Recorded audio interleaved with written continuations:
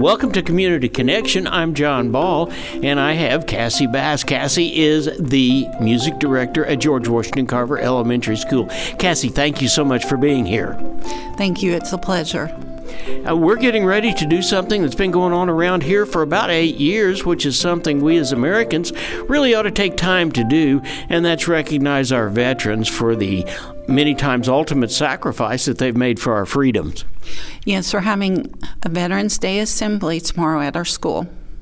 And that Veterans Day Assembly is going to invite probably 7,500 different veterans in and treat them with the respect that's due them, maybe have a little refreshments afterwards. Yes, and we'll have a lot of songs just special for the veterans. Okay, and the important thing about that is the kids in their third and fourth graders, they learn what it's all about and what it means as a price for our freedom, right?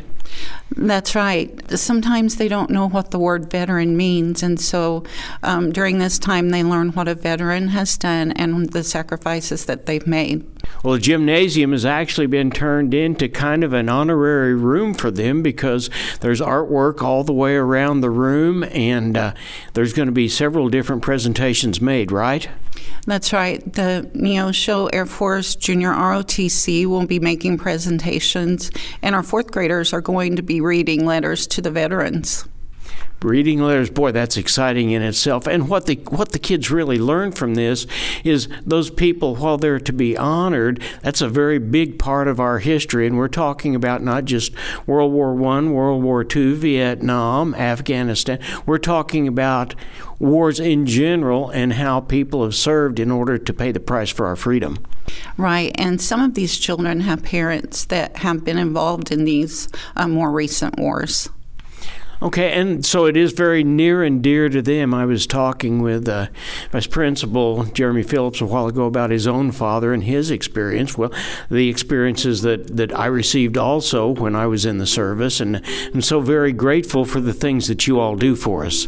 Yes, and these kids are learning about sacrifices and what that means, and it's a new concept to some of them, but they're singing from their heart for the veterans.